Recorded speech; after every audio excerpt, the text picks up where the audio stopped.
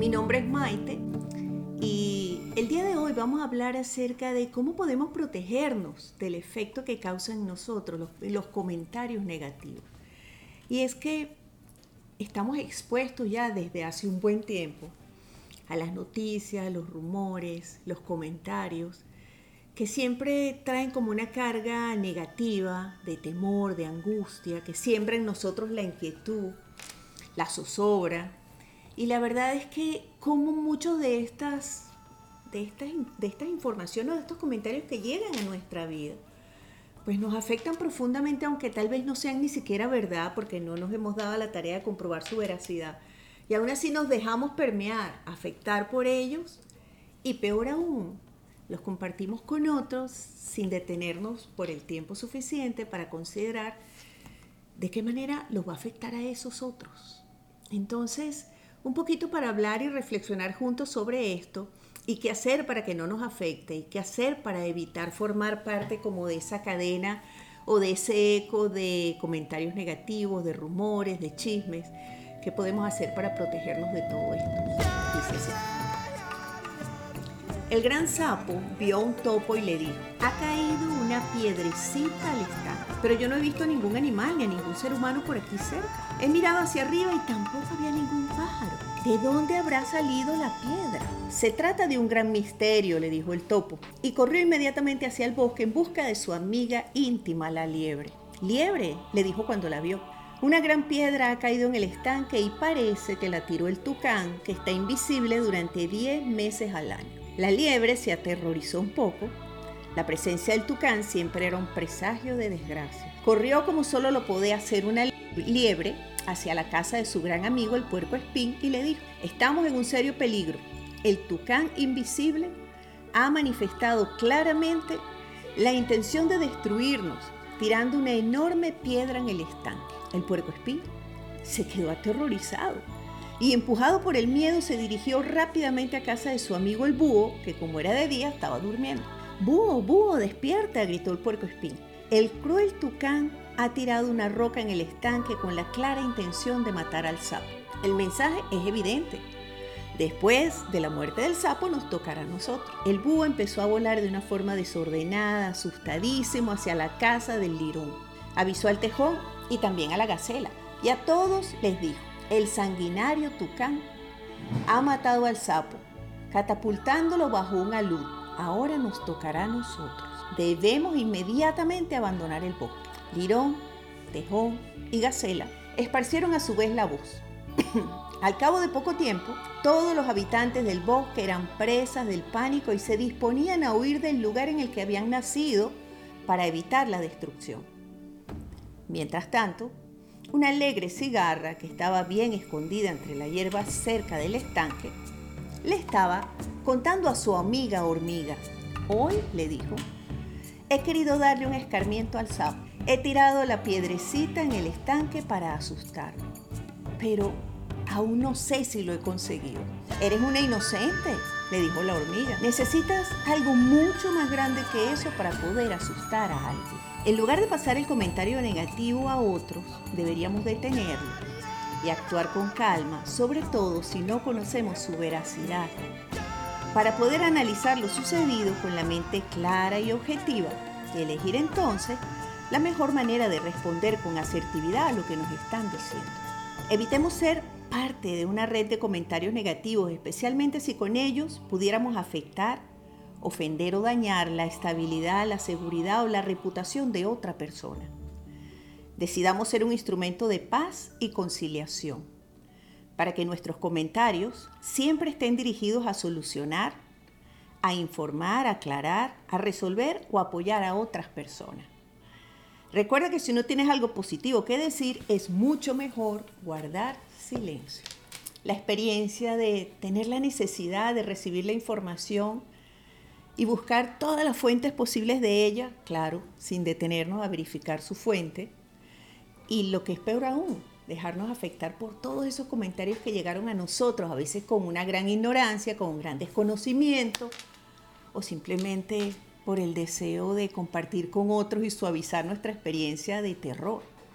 Pero el punto es, ¿cómo podemos protegernos de eso? ¿Cómo podemos evitar que esa información que nos llega por cualquiera de las muchas vías que hay hoy en día, porque algo que sí estamos en este momento en el mundo es conectados?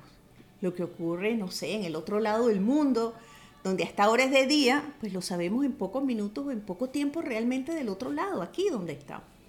Eso puede ser algo muy positivo, ciertamente, pero también puede ser negativo. Entonces, ¿cómo podemos protegernos de ese efecto? Pues yo diría que tal vez lo más importante es detenerte antes de dejarte llevar por la emoción, volverlo a leer, investigar de dónde viene, mirar si alguien más sabe de eso, e inclusive muchas veces darte el tiempo como para sentarlo y procesarlo, porque tal vez reaccionar inmediatamente no sea lo mejor. ¿Cuántas personas han tomado la decisión, por ejemplo, de mudarse, de emigrar, de moverse, de abandonar, de hacer cambios drásticos en su estilo de vida por el temor a que ocurrieran cosas que, pues gracias a Dios, no ocurrieron? ¿Sí? A veces saber exactamente cuál es la mejor decisión y si esa decisión nos va a llevar realmente a librarnos de algo es un proceso muy complejo. Lo importante y lo interesante, es más, yo agregaría lo positivo de esa experiencia, es que luego de haberlo vivido, tenemos la posibilidad de darnos cuenta, analizar lo sucedido y decir, la próxima vez voy a hacer esto, voy a hacer aquello, no me voy a dejar llevar tan fácilmente, me voy a calmar, más bien voy a buscar gente o voy a buscar organizaciones que tengan la información veraz para poder estar seguro de que eso es un factor que me va a llevar a mí a tomar decisiones drásticas y radicales en mi vida. Pero tú, yo y cada uno de nosotros tenemos el poder de evitar que cualquier información negativa, fuerte, intensa, dramática, aterradora, llegue a nosotros y nos desequilibre. Podemos decir, espera, no, me voy a tomar el tiempo de analizarlo, no lo voy a hacer solo, si sobre todo soy una persona susceptible a asustarme, a atemorizar, sino que se lo voy a compartir a esta otra persona, a mi pareja, a un familiar, a mi hijo, a mi mejor amigo, a esa persona que sé que lo va a analizar junto conmigo y entre todo vamos a poder decidir si hay que hacer algo al respecto o no, simplemente dejarlo. Eso nos protege definitivamente. Por otro lado, antes de compartir eso que acabamos de recibir y de saber con otra persona, deberíamos detenernos y preguntarnos, oye, pero con esto que le voy a decir, ¿le voy a ayudar de alguna manera? ¿Le voy a hacer sentir mejor? ¿Voy a solucionar, a construir, a transformar, a evitar, a mejorar realmente? Y si pasa por cualquiera o todos de esos filtros, pues sí. Y hasta soy responsable de encontrar las mejores palabras y la mejor manera de hacerlo. Pero no podemos ser como a veces tan inconscientes o tan irresponsables como para transmitirlo sin pensar siquiera en qué estamos causando con esa ola o con ese eco tan negativo. Administrar las noticias, administrar la información, saber de quién viene, forma parte de ese proceso que cada uno de nosotros tiene que llevar a cabo y efectuar, que se llama discernimiento, para evitar ser una víctima fácil de ese proceso. Por otro lado, yo creo que también es muy importante evitar exagerar, porque es que este cuento me pareció espectacular. Espectacular, porque ahí estamos muchos de nosotros. No vamos a decir todo porque nunca podemos generalizar, pero muchos de nosotros, sí, nos vemos reflejados en esos animales que corrieron, se asustaron, se angustiaron a otros y en verdad lo que había sucedido no tenía nada que ver con lo que ellos se imaginaron. Porque a veces ni siquiera somos conscientes de cómo algo llega a nuestra vida teniendo 2 líneas y cuando nosotros se lo pasamos a otro tiene 4, 5, 6 o 7 líneas. Y generalmente todo eso que agregamos no es para suavizarlo, sino para levantarlo. Porque nos da la sensación tal vez de que si lo levantamos, pues la gente lo va a tomar mejor, va a estar más abierto, más atento, va a hacer algo con esto. O los vamos a poder enganchar, no lo sé. Pero preguntarnos cuál es nuestra intención es una buena manera de evitarlo. No permitamos que realmente de una manera tan fácil y tan inmediata las cosas que nos dicen nos afecten tan profundamente. Tratemos de ser lo más objetivos al momento de analizar. Y todavía más realistas, objetivos y pragmáticos al momento de que ese análisis nos lleve a tomar una decisión cualquiera que ésta sea. Pero importante, sí, te puedes proteger. Nosotros, espiritualmente hablando, somos como un contenedor cerrado al vacío, es decir, nada nos puede entrar, nada, como un cilindro. Nada nos puede entrar, a menos que nosotros desde adentro de ese receptáculo abramos las puertas, abramos los espacios para que eso entre.